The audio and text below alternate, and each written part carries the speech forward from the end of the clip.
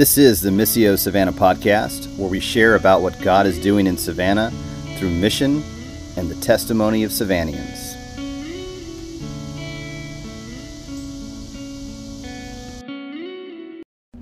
In this episode of the Missio Savannah podcast, I have the opportunity to sit down and talk with Drew Miller virtually from his home in Statesboro, Georgia, as he wraps up 3 years of ministry there as an Anglican church planter. Being a church planter in a college town during COVID has not been an easy thing. Yet God has used his calling on Drew in Statesboro in steady and powerful ways that are impacting the community and the lives of people that Drew has encountered.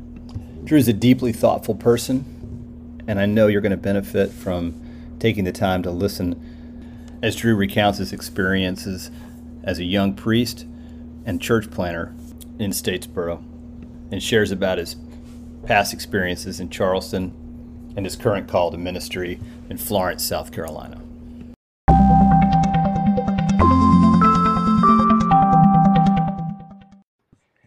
All right, Reverend Father Drew Miller, welcome to the Missio Savannah podcast. How are you, sir? I'm doing all right. I'm recovering from a week of COVID, but not too bad, all things considered. All right, so you're in COVID phase right now, so you're a little bit drained, but you've joined us for this podcast. That's true. Well, I figured being stuck at home in quarantine, this would be something I could do that would be potentially useful and certainly more interesting than staring at my wall for another few hours. Awesome. So. And this is your second run-in with COVID, right? You've got 2 rodeos. It is indeed. This is the second go. Yeah. And, nobody needs more shows about COVID, but the fact that you've gotten COVID twice, it's kind of been what you've been through here. It's like you've been through a lot of sort of Murphy's Law sort of stuff here. And for people that don't know, you've been involved in church planning in Statesboro, and it just seems like there's been a lot of things that have been challenging, including getting COVID twice. Yeah, for the end of the season in Statesboro for it to end with another bout of COVID is fitting. There's like this kind of a full circle to it, a bookend. All right. So let's take a step back. Of course, I know you, Drew, so you don't need to tell me your backstory, but folks listening in, they may be listening in from various and sundry denominations, faith backgrounds, interests. They might not even be from Savannah. They might even be Christians, who knows? But to give people a little backstory about you, you have been in this neck of the woods, not Savannah, but sort of in Savannah. You've been in the midst of Savannah and mostly Statesboro now for 3-4 years? What's the total length here you've been around? Yeah, right at 3 years. At 3 years. So what has been your sort of designation and official mission in life over the last 3 years? Yeah, so I was called by Christ Church in a partnership with our diocese or our region, our church network for this region, to be what we call a curate. For a curate is someone who is in training in preparation for being cut loose in ministry, and specifically a curate for church planting. So someone who was brought in as kind of a trainee to be sent out. So it was kind of a different. Normally, that a curate is someone who comes straight out of seminary and then is getting put in a more formal setting to kind of apprentice under someone. But because I was part of a church plant back in Charleston and served for a few years there, when I started seminary online and before I finished it, this curacy was streamlined a little bit, where I was sent out more quickly than you would normally have been, just because I had enough experience going into it and because there was already a team here in Statesboro. So I was called by Christ Church in Savannah and by the Gulf Atlantic Diocese to plant here in Statesboro. Now, number one, you were hopefully called by God in 3 persons, right? Not just Christ Church, but you felt a call from God to say, this is what I'm called to do after seminary. Was I'm going to plant a church in Statesboro, Georgia. Yeah, that's right. Okay. And that call often mediated through his people, and for us in general. So it's for me, there was initially not a clear sense of personal call here. When I came in kind of obedience to the invitation of the bishop and of Mark Robertson, who was the lead pastor down in Savannah at the time, just to kind of honor their invitation, and because I thought it would be worth exploring, but I didn't have any sense that this was what the Lord had until I came here, and there was a team of people on the ground, about 12 adults, 8 kids, and it was the first sense of personal call, like kind of internal sense of call that came, was sitting down with them for a Bible study here in town and really feeling like Jesus is described in the Gospels when he sees the crowd and says they're harassed, helpless, like sheep without a shepherd. And that was the sense that I got in this group, was that these people need someone to care for them and to pastor them. And I still wasn't convinced it was me, but I was pretty convinced it needed to be somebody. Right. And then over the next 6 months, kind of a gradual shift as other doors closed and as other things I intended to explore fell out. It became more and more clear that this seemed to be what the Lord was calling me. So you didn't get golden tablets or anything. You didn't get a giant billboard blinking at you saying go to Statesboro, but sort of a steady call through people. That's right. Yeah. Now, I guess for people that aren't into denominations, you are an Anglican church planter. That's right. I have to admit, I'm also an Anglican, although I'm not an Anglican church planter. I'm an Anglican. For those that don't know denominations, I guess here in the United States, Anglican has its own sort of meaning. In England, it's the mother church. It's there forever. It's 50% of everybody is. It's where all the money is, where all the power is. And then if there's Anglican churches all over the world, here in America, it's sort of been this more orthodox offshoot of the Episcopal Church that sort of has developed over the last decade or so. So when we say Anglican in America, that's what we're sort of referring to as this orthodox branch of Anglicanism that has emerged over the last few decades. Yeah, that's a good way to describe it. And so you said you were in Charleston for church planting before you began your seminary online. So that's right. Tell me about that experience. Yeah, so I came back. So I grew up in Charleston. I went to Furman for undergrad, and towards the end of my college experience, I had a season of profound doubt and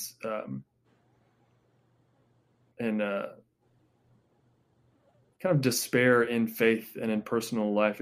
I had experienced a strong sense of being called to ministry. One of the few like near voice of God sense of call, like a very clear sense of deliberate call to pastoral ministry. Junior year of college on a study abroad, actually in South Africa. And but when I came back, I had a series of friends walking away from faith and a community of faith that just dissolved, and that brought me to the point of questioning whether or not I could trust God, whether or not I wanted to be with him if he was real, whether or not he was real at all. And so I came back to Charleston looking to recover faith if I could, in a community that I had grown up in and that knew me and that knew the Lord and hopefully might be able to facilitate some reconciliation there.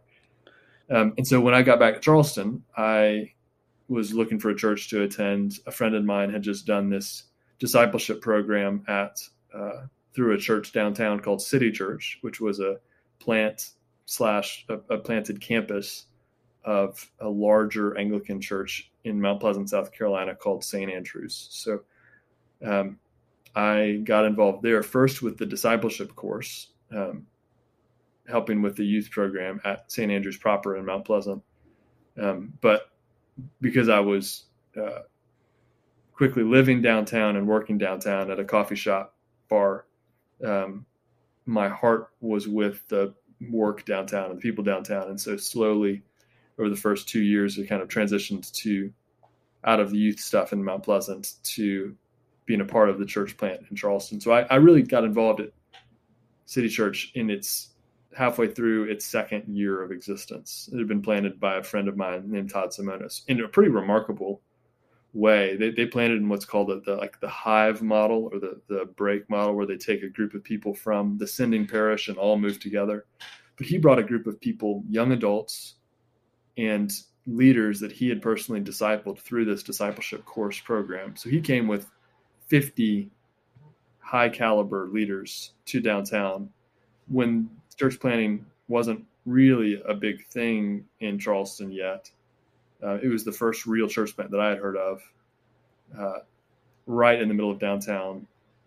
It was way trimmed down. It didn't look Anglican. We had some liturgical shape to our worship, some shape similar to the historic liturgy, but didn't follow it tightly at all. We met in a bar that was old, and floors were sticky, and it was not your standard Anglican worship experience, and it exploded. It was like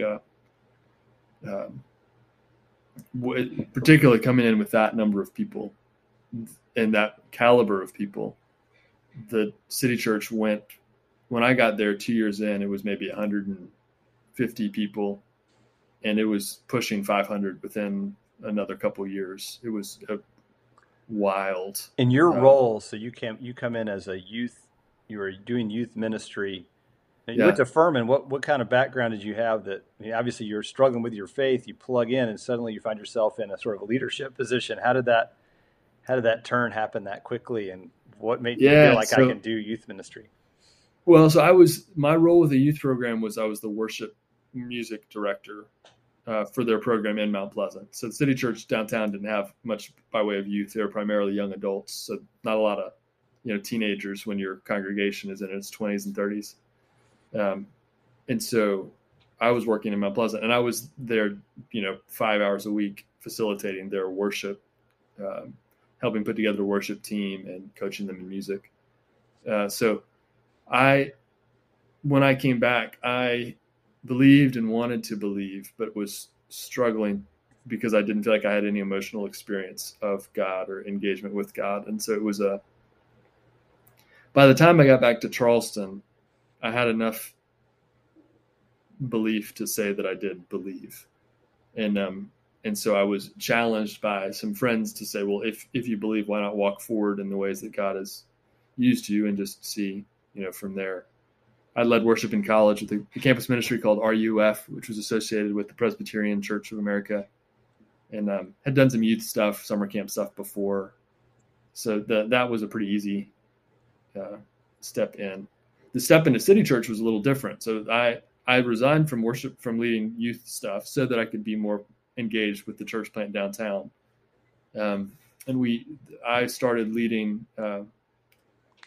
I was part of a small group down there that grew, and we multiplied it into 2. And then I took one of those groups, and then that group split, and then split, and then split. So we had several kind of generations of growth and multiplication in our groups. Sometime in that process, I was hired as the pastoral assistant at the church in Mount Pleasant, doing all kinds of kind of office style work, research for our theology courses, and kind of grunt work in preparation for them. That led to me being brought on as part-time as assistant at the church plant downtown, and then as the small groups director for St. Andrews at large. So it was kind of a long, windy way to get into ministry. By the end of it, when the lead guy so City Church grew to about 500, but that was 5 or 6 years in, and the leaders that had come over with Todd to plant at that point were pretty burned out and tired. They'd been pushing hard for 5 years.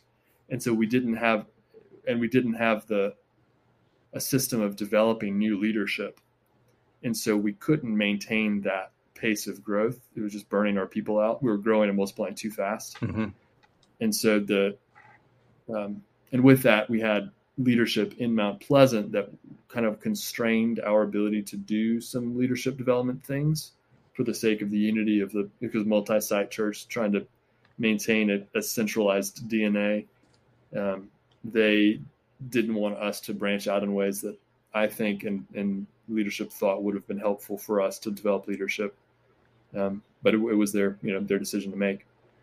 And so the church plant dropped a couple, maybe 150, 200, the lead pastor took a call elsewhere, and I was the de facto interim for about 9 months. Oh, before I wow. went. You were the interim pastor with no seminary experience or anything. You just dropped it. Yeah, I had done a couple years worth of online courses, well, about a year's worth of online coursework at that time, Yeah. but not very little experience, very little study or experience, but a lot of support. So I had you had real experience over a long period of time, but just in terms of the classic sort of Anglican model, they're typically going to put somebody in with some sort of academic tickets. But no, that's right. I got ordained just in the middle of that season as a deacon because they needed me to do weddings, and they wanted me to have some level of authority to do those weddings. And so I had like a shotgun ordination, like a very quick. We've been getting ready for this for a long time. We just got to get it done. Let's do it. How about 2 weeks? All right, we'll do it in 2 weeks. And quick ordination and off to do the weddings. So.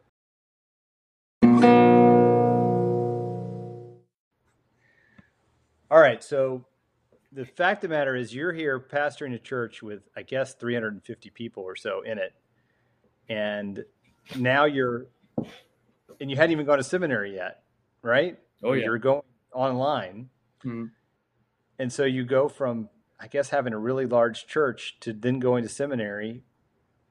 What was that experience like? I mean, you probably had people at seminary they had the dream of having that position, the cool big church in Charleston.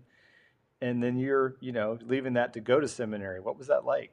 Yeah. Well, I mean, by the time I got there, it was probably 200 people-ish, which is still huge. I mean, in the Anglican world in the U.S., that's higher than the average by a good bit, I think. But there were so many challenges with that church in particular that were cultural challenges to being in Charleston, but were also structural challenges with being part of a mega church multi-site system.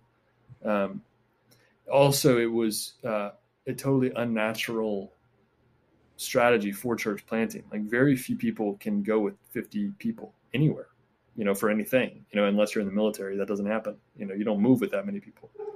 And so to have that level of engagement from the gun was impressive. So, I think in some ways going into seminary, that definitely forms the way that I approach seminary. A lot of my questions, I tried to be very practical, and a lot of them are like, well, how does this theology affect pastoral ministry? And also, it's hard to differentiate between the ministry experience there and the formation that happened as a leader at the mega church system. Because while a lot of that was unhealthy, frankly, and not great, there were some leaders there that were incredibly healthy and formative for me. And so I came out of that with a more theological acuity than most people go into seminary with, because I'd done a lot of extracurricular study under a couple key leaders. And so I particularly in the Anglican world, historically, our leaders come into ministry a little bit later in life. A lot of Southern Baptist ministers, and maybe Methodists as well, you come into ministry straight out of college. You may or may not go to seminary, but it's young, when you start. And right. in the Anglican world, very often it's a second career. It's the second call. Like you've already been in life for a while, and then you get called into ministry. And so seminary in the Anglican tradition has often expected people not to be coming in with young minds fresh out of undergrad. They're expecting old minds who are kind of wise in some things in life, in the world, but don't have a lot of theological background. So that made my experience at Trinity, where I went to school in Pittsburgh, I think a little different than the average. Interesting. Yeah. And it was also one of the biggest things about that seminary experience. Most people go to seminary and it's the deepest community they've ever experienced, because you're with a group of people doing life together, praying on mission together, the mission being, study and grow towards ministry. And there's a lot of kind of like longing for that season afterwards for people. And it is a beautiful season, beautiful community, consistent worship in the Anglican tradition, and at Trinity specifically. The day you have morning and evening prayer every day, so your whole study is bookended by worship and by prayer, which is a beautiful thing. For me, seminary was an incredibly lonely experience because I came out of a church plant of a couple hundred really missionally minded young adults trying to engage with downtown Charleston thoughtfully and doing life together and enjoying life together. Also where it's warm, which is very pleasant. Pittsburgh is not warm or pleasant for that, in that fact. And you had family there too, I guess. Family there as well in Charleston. That's right. Yeah. I mean, several generations of family. We've been there a long time. So as in every season, the things I would change about it or adjust in it, but I was really grateful for that season and for the relationships that came out of it. One of which is the church I'm headed to now in Florence. It was a buddy of mine who was friends before seminary, but he was his family was the reason seminary wasn't totally lonely in a lot of ways. At least in the first little while, I made friends as we went, but they really took me in as a family, and I'm really excited to spend some more time with them now. Well, the Trinity, because for people that don't know, that aren't in the Anglican world, some Anglican world people aren't even aware. It's in Ambridge, Pennsylvania, so it's a pretty stark place. I mean, it's got its charm, but it's kind of cold, and it could feel kind of lonely for someone from Charleston, I think, to find the wind whipping over the Ohio River and find yourself in a little apartment somewhere. It would. The thing that was most disorienting to me was that I lived about a half mile from the river, and I never saw it because the structure of Pittsburgh is it's industry focused. And so you've got the rivers, and then you've got the factories, and then the railroads that carry the stuff from the factories, and the highways that bring people to the factories, and then the mill towns that are usually walled off from the highways with a literal wall. And so you've got all this natural beauty, polluted natural beauty, that is blocked by layers of industry, which in Charleston, it's the opposite. Like everyone is trying to get to the water. That's what beauty is. And so it was very disorienting, but that's the total aside. Yeah, it's a little on the aesthetic side of cities. So you go to Statesboro, which also has Statesboro is a different place in Charleston. It's sort of its charms and its draws. Indeed. So had you ever been to Statesboro before you showed up for that Bible study? No, I honestly didn't know it existed. I didn't know where it was. I had to Google it. Turns out, like Georgia Southern University, which I'd also never heard of. Apologies to my friends here now. It's a huge state school. 22,000 undergraduates as of a couple years ago. A good grad program as well. Huge, well-developed system. I mean, it's bigger than Clemson. It's a massive school. And Statesboro, it's funny being in Statesboro. People ask where you're from. They say Charleston, and they always say, "Why did you come here?" Like that's like almost always the response. It's, "Oh, I love Charleston. Why are you here?" And that's unfortunate. Statesboro has a reputation of being less than it is, but it really is a great city, town, not a city, small town, but it's a really neat one. There's a great community here. The college pumps a lot of interesting thought and interesting engagement with otherwise small town. The small town offers some of the kind of quaint shopping and restaurants, boutique that you'd get in any small, mountain town or whatever. There's a lot of green around it, farming country and swampland. So if you've got a canoe, or if you've got some adventure in you, there's ways to really have some cool explore in some neat places here. But no, let's hear about the neat places. So let's make it a little travel log here, interrupting the general talk. Where are your hidden finds for sort of outdoor experiences? Well, there in Statesboro. So you've got the Ogeechee River down just about 45 minutes outside of town to the right, to east to the right of me. and it's large freshwater river flowing down into the Savannah River and out.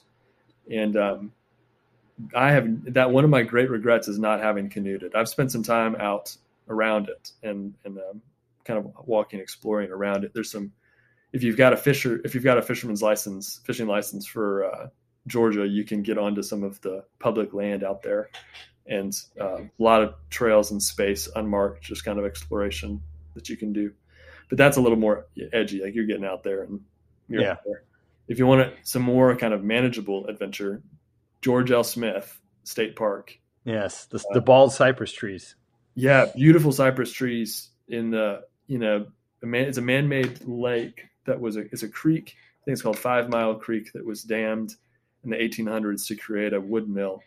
And the wood mill is preserved there on site. And you cross the dam through the wood mill, and there's a 3-mile loop with some little side trails that takes you through some of the sand dune forest that's kind of unique to the East Coast. That it's neat. It's full of, they've got a lot of gopher tortoises there, which is kind of neat. A rare species of ground tortoise that can get, bigger than a basketball. It is a cool place. I know they were running low on water there. They wouldn't let you get in, and they wouldn't let you rent their kayaks for a while because they didn't have enough clearance when you paddle around. Oh, really? They were afraid to do, but it is a cool spot. By the time I got up there, the water levels were replenished. I know they dropped them in order to drain. I think they were going to clean out part of the lake. And it's seasonal. It goes up and down, but it's really cool. If you put in a canoe on the lake, so I think it's a 300-acre lake. They've marked out trails through the cypress swamp with kind of swatches painted on the trees, just like you would hiking. You follow a hiking trail, but they're canoe trails. And so you just kind of like zigzag through the cypress trees, and you have to follow a trail because it is so easy to get turned around in there. Especially now, are there gators in there? Yeah, theoretically there are. I've never seen one. Yeah. Some friends have seen them, but I've never seen one. Seen some frogs and turtles and fish. Yeah. Well, cool. Yeah. So Statesboro, you have no conception of what Statesboro is. You come in there. Now, what is your conception of what this church plant experience is going to be like on the front end? You're totally wide open, or do you have a vision going in of what this is going to be in terms of, do you have a plan, or is it just, let's just see what happens? Definitely have a plan, but I think it's I'm holding it pretty open-handedly when I get here, I think, just because I don't, in a lot of ways, this team that I was coming to here had been on the ground for almost 3 years of kind of slow development. And so I knew that the first 6 months to a year of me being here was probably just me trying to understand the team and the city that we were in. So they were doing worship once a month or so. Priests from Savannah were driving up to lead services at the YMCA here with 10 to 20 people, including kids. And so with me coming on, they were really wanting me to ramp up services to be more consistent there, which is an important thing. If you do too quickly, you tend to burn out your volunteers and yourself. You put more energy into the service than you do in community outreach and engagement, and that can stagnate your church plant life. So I didn't want to do that too quickly. We started doing twice a month because the group needed to have a sense of progress after being kind of waiting for 3 years. So right, we went to twice a month to kind of say, like, okay, we're making moves, but we're not ready to go yet. And we said it'd be communion, and I think we were doing Compline. So it was Compline is an ancient prayer service, dates back at least 800 years, but more than that, likely. It was a monastic from the monks, the monasteries, prayer service for the close of a day. And so Christ Church in Savannah does a lovely chanted Compline on Sunday nights. If you're around, you should go. It's beautiful. mystical, I think was the word that they use. And it's right. It really is beautiful. Having chanting behind you in a candlelit space. Here we were doing spoken Compline, pretty chill, informal. This would be in someone's home, or yeah. It was, the why was a little. We didn't need that much formality for Compline, but part of the challenge, part of what I knew was this team. I needed to understand who this team was, why they were there, what brought them into the group, and then I also needed to know the community and what kind of a church they needed, because I'm an Anglican minister, but I'm an Anglican because I think that it offers the best strategies for discipleship in the way of Christ and accountability in that process. So I'm not an Anglophile, and like in the sense, like I'm not I don't get excited about Anglicanism. It's not aesthetically that you have a vision of what an Anglican service needs to look like, and that's what you're hoping to achieve. Right. Nor that that's the only way to be a Christian. Certainly not. It's that I think that I think it's a really helpful way. And as far as I can see, I don't know why I would do a different way. Right. So with that, within the Anglican world, there's formal and informal, what's often called high church and low church. There's different theological positions within Anglicanism and within the shape. And so before I committed to a style of worship, formal, informal, and even to a way of theologically presenting it, though I come in with some strong preconceptions that would shape whatever we landed on. I needed to know what the people were there for and what they wanted. And that was, one of my first conversations I remember was sitting down with two key leaders who you probably know, Brian. I'm sure you do. And we're talking about that, like the style of worship, what they were thinking about, what they were hoping for. And one of them said, something like, I'm down for anything as long as we don't have smoke machines. And the other person said, oh, I kind of like smoke machines. And I said, wait, are we talking about incense or are we talking about like true smoke machines? And the first person said, oh, incense is fine. I just don't want to like smoke machine. And the other girl was like, no, I think smoke machine would be good. I'm like, oh no, like we have a wide disparity of what is expected to happen here. And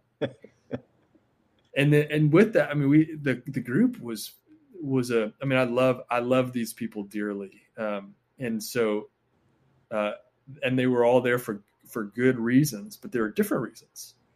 And so we had some folks who came to the group because they had been alienated by other local churches and were looking for an Orthodox place to belong. And when we Anglican people say Orthodox, it's our code for like Bible believing or sort of rooted in the traditional beliefs of the church, as opposed to adopting whatever modern culture. Just so, sometimes people don't know what Orthodox means. Yeah, that's right. Submitted to the Scripture as the revealed Word of God, in line with the church historic, particularly in the first like four councils, you could say. Yeah. And so with that, so we had some folks who came just looking for another Orthodox church because they'd been burned by a couple. We had a couple who were members of other churches, but thought that the theological engagement that we offered and the community that was starting to form was attractive. And so they were seeing this as kind of like a side dish on the main course of their other church. There were some, a different group of people, a smaller group that was looking for a high formal liturgical worship expression. But that wasn't Roman Catholic. And then we had others who were just invited and showed up, so there's this wide range of different things of being there. If I'm starting to search from scratch based on my preferences, it's going to be contemporary instrumentation, playing primarily old hymns with a somewhat informal liturgy. Like that's the ideal scenario for me. And that's what I would hope. I would love. I think it's because it drew me. I think it's effective, particularly for college students. It engages missiologically with their culture in terms of music well, and allows for depth of thought and sermon and work. I think it works. but it's not the only thing that works. And so being here, I needed to understand what the people were looking for. And I was kind of getting a sense of that, I feel like, come Christmas 2019, which is when I got here August 2019. So by Christmas, I was starting to get a feel for what we were doing. I'd gotten this house that I'm in now. Yeah. And so then what happens? Merry Christmas, Drew. So what happens? Merry Christmas, and then the end of the world. So then we had COVID set in for too long. Actually, coming out of Christmas, took a couple weeks off. A lot of our folks were traveling. That's one of the strange things about college town and working with young families, is that your Sunday, your regular engagement, your rhythm shuts down. Yeah. It's funny, in a college town, most churches, the big Sundays are Easter and Christmas. In a college town, Easter and Christmas are the lowest Sundays because everybody goes home. Right. So it's really weird. Like it's very different in a college space. For me here, there was some folks who would be around, but a lot of folks were traveling. As we regathered, the team was pretty anxious to get moving, and so kind of against my better judgment, I said, like, okay, well, we'll go ahead and start doing worship every week. We'll do communion, compline every other week. So I'm still not having to prep a sermon every week, but we can gather. And so we did that for maybe a month, and then COVID hit and shut everything down. So we started, we did some Zoom worship, Zoom compline services is the easiest. You can't really do Zoom communion as easily. You can. People have done it, but I don't. Yeah. Doesn't quite communicate the same way when you're not in person, I don't think. And you're just sitting there going, okay, this is gonna end sometime, but you feel like your legs are caught up. Any sort of planning is just out the window. You're just in limbo. It's the most limbo of limbos, I would imagine, just in a church planning context. Yeah, I'll say having this house kept me sane, because I could just throw my angst and my energy into work on the house. It was an older house and a lot of projects that needed doing, and I loved that. So I spent the first month of quarantine probably as much time as I did anything else in my yard, cutting down trees, like clearing out space that had been overgrown. And it was weird. How did you connect with new people in Statesboro during that time? Was just seemed like impossible? All you had was your group, and you were out of touch with anybody else? Or did you have an opportunity? Did you find ways of engaging with people in the midst of COVID? For the first month or two, I was pretty, none of us knew what was going on. And so I was pretty restricted deliberately, just kind of initially when there's no contact. For the first month of shutdown, didn't really do anything except reach out to people and try to follow up.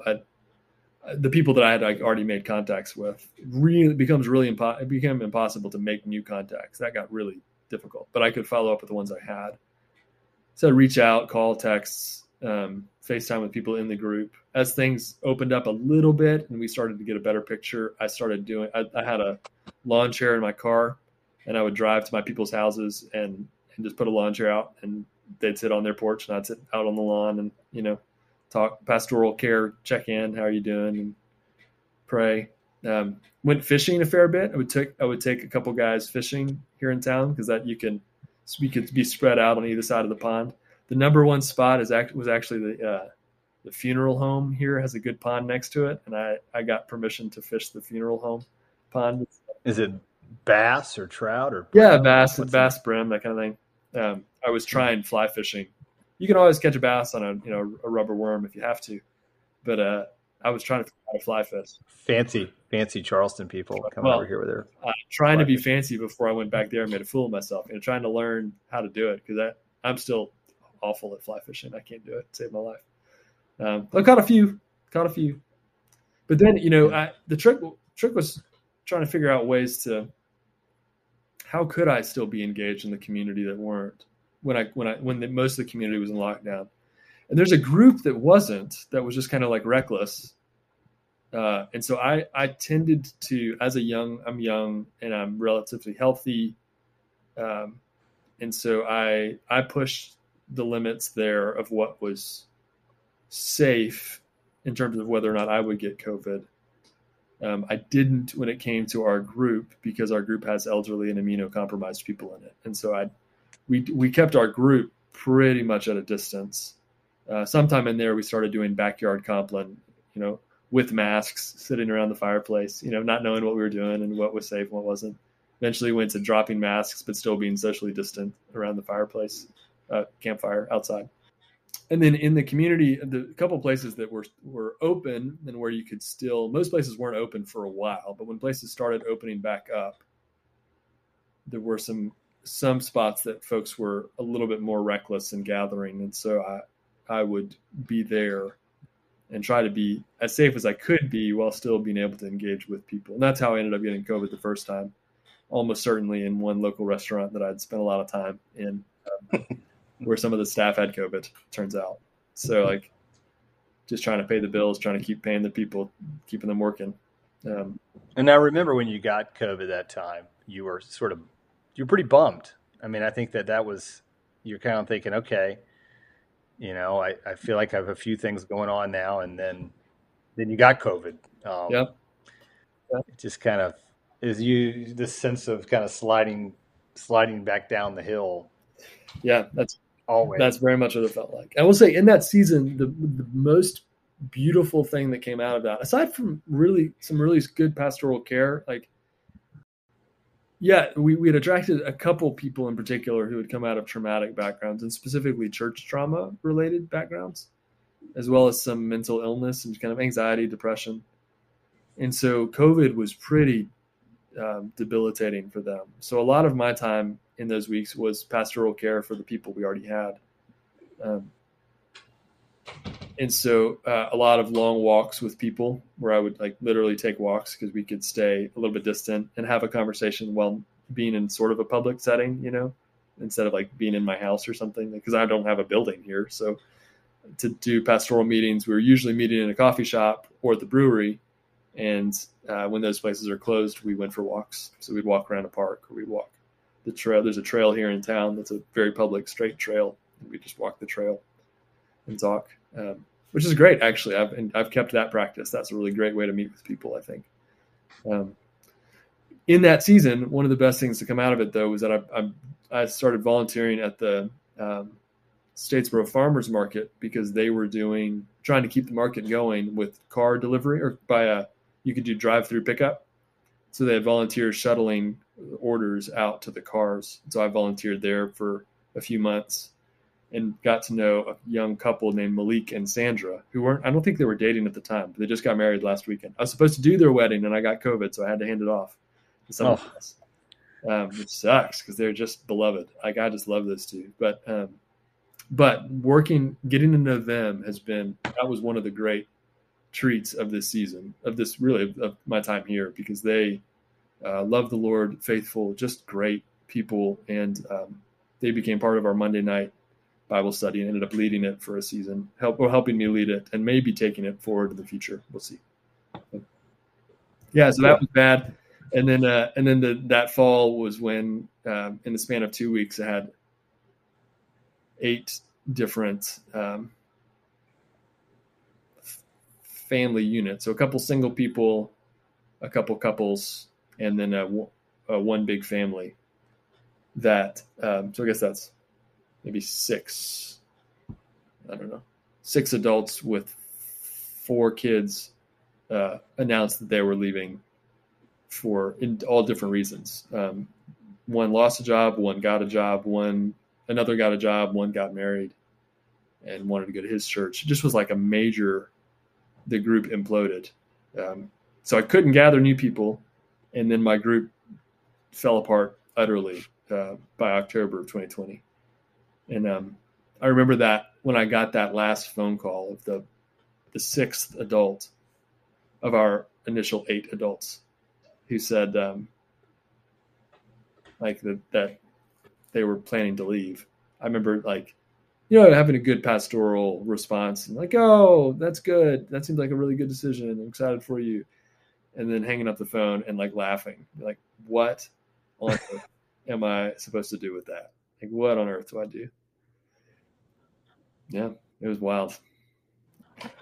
So what did you do? So right there, I mean, naturally there's a tendency to say, wow, this isn't happening, but hey, I've only been here since August of 2019. I feel like I got to do, stick it out a little bit more at least, but part of you has to be saying this just isn't meant to be at that point in time. Or, the big question is, God, what are you doing? Yeah, I would think. absolutely. That was the first round of like reconsidering, is this right? Should we be here? Was that fall 2020. And think about 2020, like what a insane year that was, And so I, at the same time, things were starting to open up that fall. I was able to get back in the community and was starting to have some really neat missional conversations. The Monday night Bible study, which started with the lead brewer at the brewery and Malik and I, that was starting to pick up steam, had some young adults involved in that. It was exciting. And so even as the main group had dissolved, more or less, the Monday night group had started to show promises, maybe something there. And as things opened up, there's a lot of hope in the air of like, okay, season's changing. What's going to happen now? So kind of doubled down with that group and mission, and had some great conversations, particularly with philosophy department professors here in town. Started building some relationships with them. And then as some of the family was leaving, that's when one of the families was the first head coach of the Tormenta team. And it was as he was leaving that I got connected to some of the Tormenta guys. And so that started to develop a kind of a missional circle there of faith conversations. And you became sort of the unofficial chaplain of Tormenta. Is that fair to say, or did you reach that status? I don't know. The unofficial status. I have played something of that role, I think. I know I've met the owners. I've met the coach. I don't know them particularly well at all. I just know, 10 of their players and one of the assistant coaches pretty well. And so we do it started around the fire. We were doing beer and pizza and deep conversation. The frame was, can we create space for conversations that are bigger than football? Can we talk about something that's more important than soccer for them?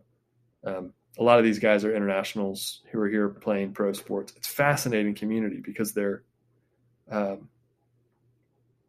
made it to elite athleticism. Like they are pro athletes, but they're second or third tier. And so they're paid enough to survive, but they're not, they're just barely making do. And because a lot of them are internationals, they're not allowed to work outside of their soccer. So basically they train all morning, have a team meeting around lunch, and then they're off for the rest of the day and they have no money. So they're just like this weird adrift population that's arrived at their like goal and found it wanting pretty soon. So missionally, that's a really interesting population to begin to talk about. Why is this your goal? And is this something worth building a life around? And if not, what do you do with that? I mean, some of the most compelling conversations with them have been around Augustine's idea of hierarchy of loves, hierarchy of affections. That the problem isn't that we love the wrong things, but that we love in the wrong order. That we love family more than God, and so we put family on a pedestal, which they can never keep up. They fall and they break, and they fall on us and hurt us. It fails. We love our career more than God, and so we throw ourselves into it and sacrifice our family and our health to achieve this thing, and instead of the Lord, and it ends up crushing us and crushing the people around us. And so saying like, okay, it's not wrong to love football or to play football. But in what order should we love it? And those were some really great conversations with the guys. Another good one was, what is happiness? And we've come back to that a couple times now, which is great. What is happiness and how do we get it? Basically, happiness as a creature comes from living as a creature submitted to the Creator. That's where true happiness is, and any other form of happiness is a shortcut that ends up less satisfying in the end.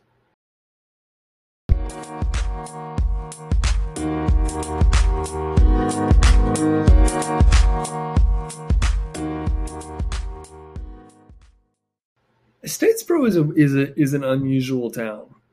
It does have a lot of things that unique. I don't know what all the other towns are in the world and how they feel, but this place is unique to me anyway, or it seems different, interesting, because it's got the pro soccer team with a lot of internationals that are kind of a major piece of culture here. Even though there's not a lot of their games are sparsely attended, not bad, but they're not huge cultural moments. But the fact that there is a pro sports team is an important thing for the town. And then you've got the university, which dwarfs the town. I mean, the town is like 30,000 people in the city limits. The university is 22,000 undergraduate students. So like and it's just outside of city limits. So like it's a huge influence. And so you've got this deep Old South conservatism of a small town, Georgia, with a pretty strong race line. Right. I mean, Main Street is the race line. West of Main is predominantly African-American housing. East of Main is predominantly white. Not exclusively. It's not a hard line, but in general, you can draw a line. And so you've got that kind of the racial dynamic there, though I've never seen any conflict here in any sense. But there's clear, I mean, it's the South, there's tension. The Sons of Confederate Veterans there's a presence here there. And then you've got, the communities that I've engaged with, the philosophy department is really involved in downtown, largely because one of the philosophy professors, who's a good friend of mine, plays music at two of them actually play music around town. That's one of the ways that I met people early on, was playing open mics and then playing music around town. And so because of that, the philosophy department has an in with several of these restaurants and is close with the staff and the ownership. He's playing tonight at the Indian restaurant, and an Indian restaurant in Statesboro. Oh, Statesboro, yeah, it's actually phenomenal. It's astonishingly good Indian food here in town. It's mind-boggling, and it's working. Like everybody thought it would die because it's Statesboro. Statesboro tends to have food turnover. Like the townies want old standbys that they recognize. And the college people are gone all summer. So you have to build up your cash reserves during the year because you're going to burn them all summer because no one's around. But the Indian restaurant has created a space for young adults that aren't in college, like grad students and professors, and it's worked. I'm blown away. The owner there is a friend of mine and is real sharp. He's done well. But all that to say, the college, so Statesboro is weird because you've got this small conservative town, huge state school that probably is shaded blue, philosophy department that's heavily engaged in the downtown community, this international soccer team, the race line. In the churches, particularly being here in 2019 and 2020, felt like they were pretty politically divided. You had Republican churches and Democrat churches. And not only a few that are liturgically minded at all. A Lutheran church that's struggling, a good man pastor there, but struggling. The Catholic church that is not struggling seems to be doing very well.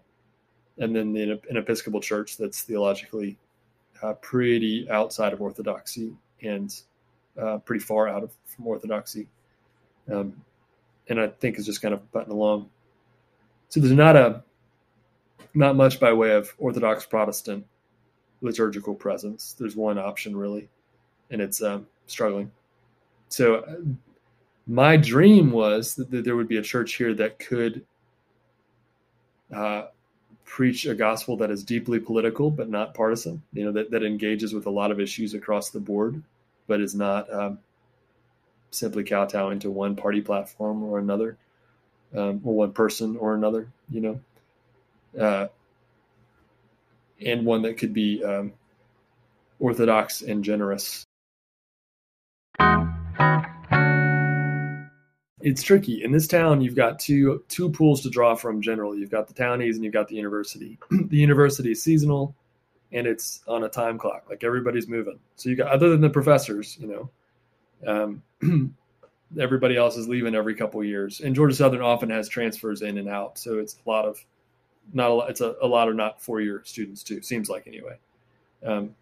But some are, even if the ones that are, I don't usually find them until a couple years in. So I don't get them very long. And so there's high transients in the college community, and then the townies, if they're here, they were already connected. Generally, they're here because they're connected to a family here, and they have a family church here. And so asking them to be a part of what we're doing is a big ask because they're stepping away from community to be a part of it. Most church plants seem to thrive, or at least grow best when there's in high growth areas where there are people moving to town, because those people are already looking for community. So you plant in an area that's growing quickly, which we kind of thought Statesboro might be enough of that to do it. But most of the growth doesn't seem to be, it mostly seems to be around the college. We still don't have any industry other than the university here. And the college is pivoting towards more short-term contracts so as to avoid giving tenure and tenure costs to different faculty. And so they're increasing their turnover, their transients as a university, not decreasing it. One of the options in a college town is building a church around college students. Drew explains why he took a different path in Statesboro. No, and I made the deliberate choice to not do that because it is almost impossible to build a consistent, stable church plant with college students. So that to commit myself to being present on campus, I believe, would be to committing to a campus ministry and not a multi-generational church. So that was my gamble. Was I was saying I don't think that and we, you and I actually talked about this a little bit, and that there was some consideration. Maybe we should just pivot to campus ministry. Maybe we should do something like a Christian Study Center or an Anglican ministry on campus. And I decided against that because my heart is not in that. That's not what I came here for. It's not what I want to do, to be a campus minister. I love campus engagement, but I want to see a sustainable church exist here in town. So I focused instead on pockets of young adults that I could find. So and most of those related to the downtown food and bev scene. So the brewery, the coffee shop, the Indian restaurant. There was some success there. There were people who came from it, folks who really did grow in faith and pursued the Lord. Even still, young adults in town tend to have high turnover. They might stick around for a couple of years, but not much more than that. The ones that I did seem to be already involved in churches or uninterested entirely. But those are the people that I often spend the most time with, those not interested in church at all. And that's one of the things that makes it really hard to leave, is that I've got a lot of people here who are willing to talk about God with me who don't talk about it anywhere else. It's been a great honor to be there for that. And joy. Just great people. Drew's steady and relational approach to sharing the gospel doesn't translate into quick church growth or into closing the deal in terms of conversions to Christianity or church membership.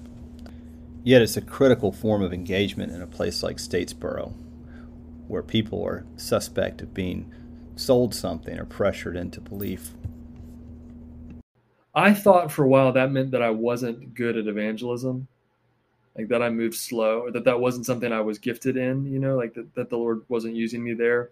So I'd kind of avoided thinking about myself in that way. Like I'm a pastor teacher. I came to Statesboro because there was already a team on the ground. I didn't have to start from scratch. That was literally my thought process. I don't have to start from scratch. There are people here. Little did I know. But what I found is that early engagement with folks who are far from God is that's the most interesting work for me. Like, I love that. And I seem to be good at it, gifted at it. The conversations are natural and engaging and thought-provoking for them and for me. And somehow I'm able to have those conversations and to push and it not come off as aggressive kind of evangelical Bible beating, but it's more thoughtful. But the thing is, that kind of ministry takes way longer, and not just on an individual scale, but as a church plant scale, like to plant that way.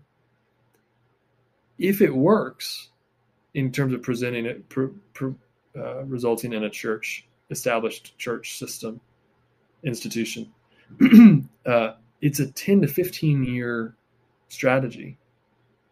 And that's I was starting to kind of settle into that when I got this call to this church in Florence that somebody invited me to take. But the whole time, one of the questions that always lingered for me was,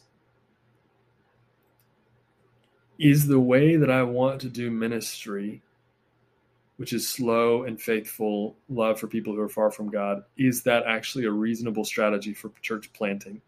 I think it's true pastoral work. Is that actually a good planting strategy, though?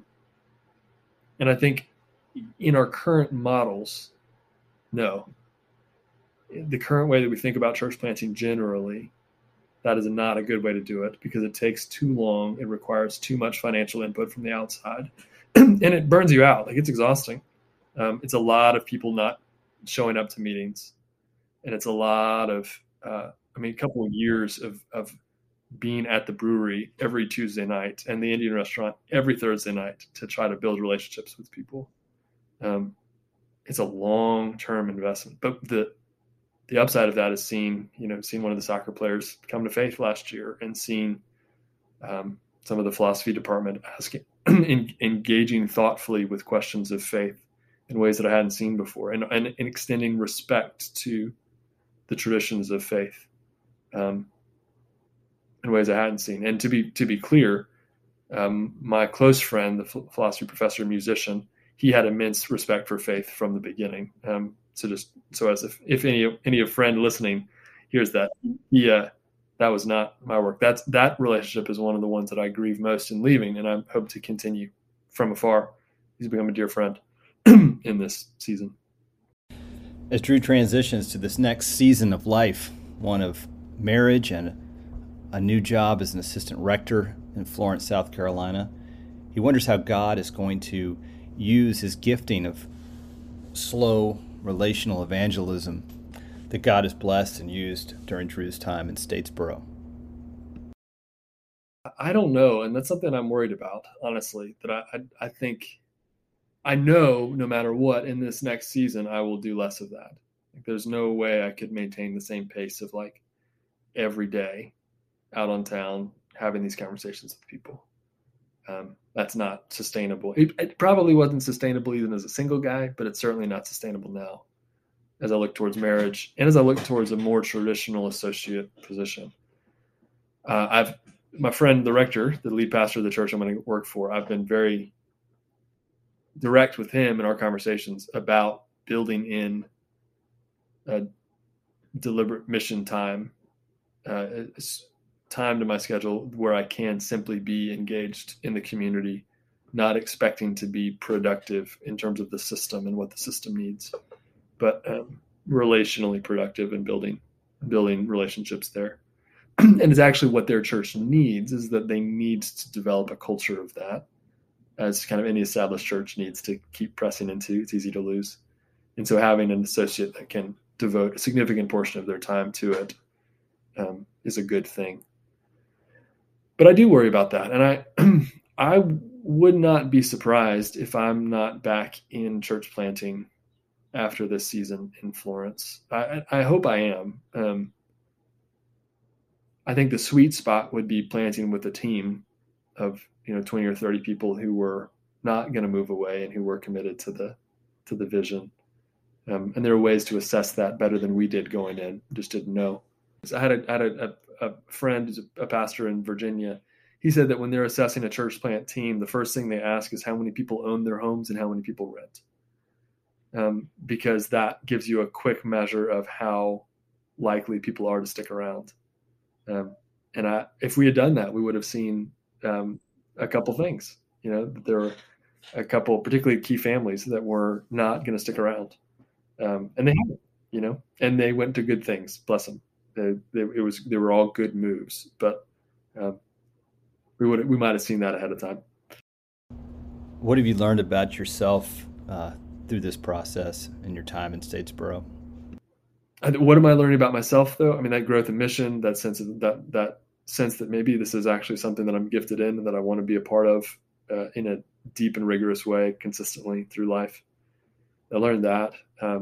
I learned that I do need structure, like that this job has zero structure as a church planner. Like, you build your structure, and it's really helpful to have some structures in the schedule in a given week to help me be more productive.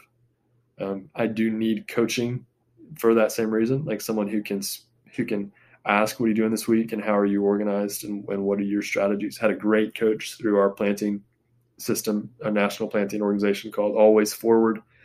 And her name is Molly Ruck. She was my coach, and just a baller, very thoughtful, very kind, cared for me personally as well as for the church structurally, which is rare.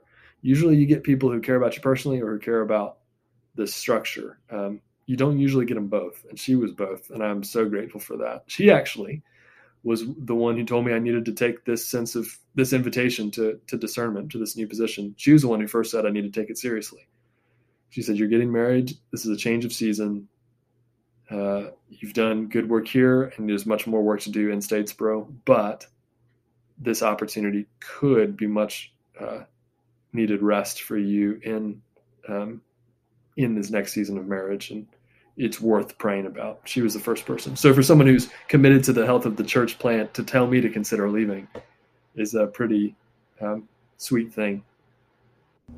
So tell us a little bit about where you're going, what your expectations are at your new parish. St. John's Church, Florence. It's an Anglican parish. Pretty old school, pretty traditional. They have started attracting a lot of young families lately. One of the weird things about church culture that's shifting right now, it really has the last decade, is that it used to be that members of a church expected to be present 3 or 4 Sundays a month consistently, like they might travel once every couple months. Now people travel once or twice a month, particularly young adults. And so consistency is down across the board, specifically for young people, college students, young families, everybody in between. Soccer parents, yeah, golly. I mean, just it's nuts. So much travel that families are doing now. So that's definitely an effect they're feeling. But a lot of young families that are cycling in. It's a church that's seems to have a really rich, healthy community. My buddy's been the assistant there for a few years and got hired as the lead pastor, the rector, and so called me to be his assistant.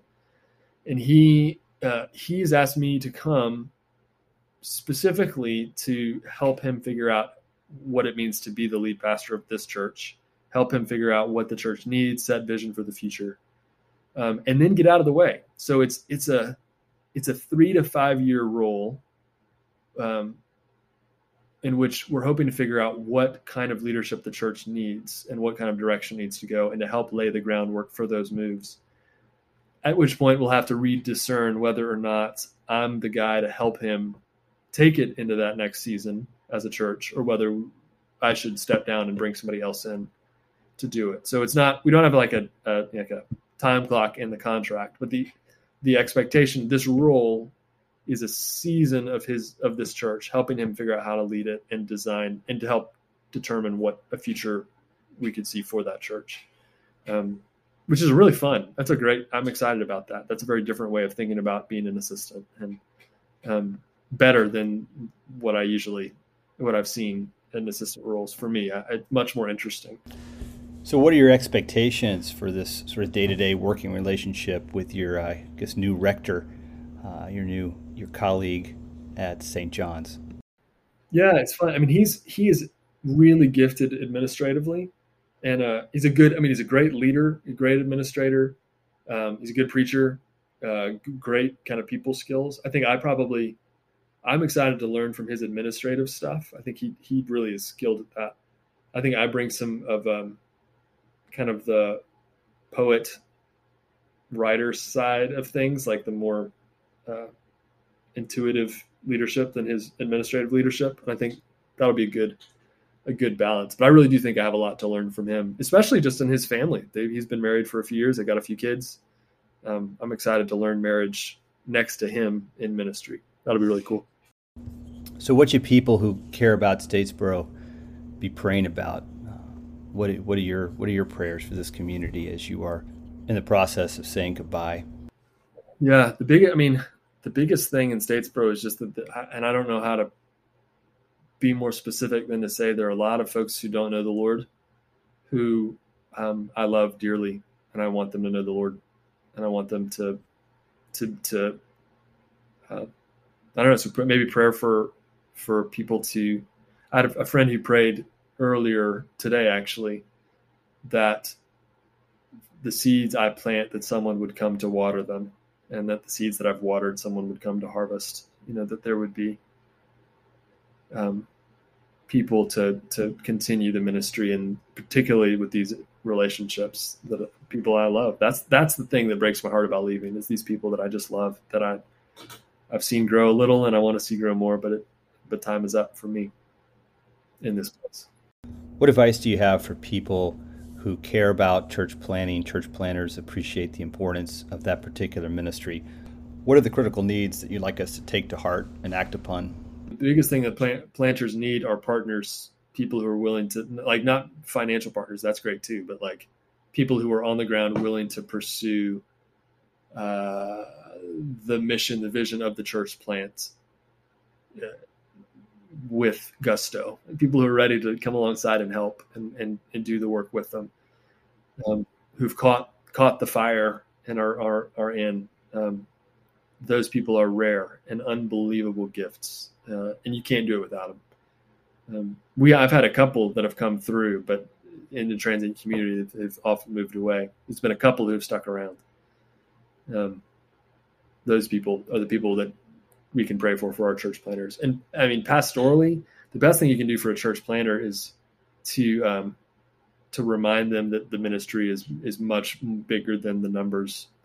Because at the end of the day, even though that's true, and even if your leadership, like my leadership at the diocese level and at Christ Church, has been so supportive and so open-handed, still there's that lingering suspicion: am I just not doing it right? Is it just not good enough? Am I missing something? And so to have the consistent voices, friends who say, we love you. You could totally fail at this and it wouldn't matter. We still love you. Like, you're good. But then also say that, your ministry is far more than numbers, that the church is a lot bigger than a building, than an institution. That those reminders are really important for church planners.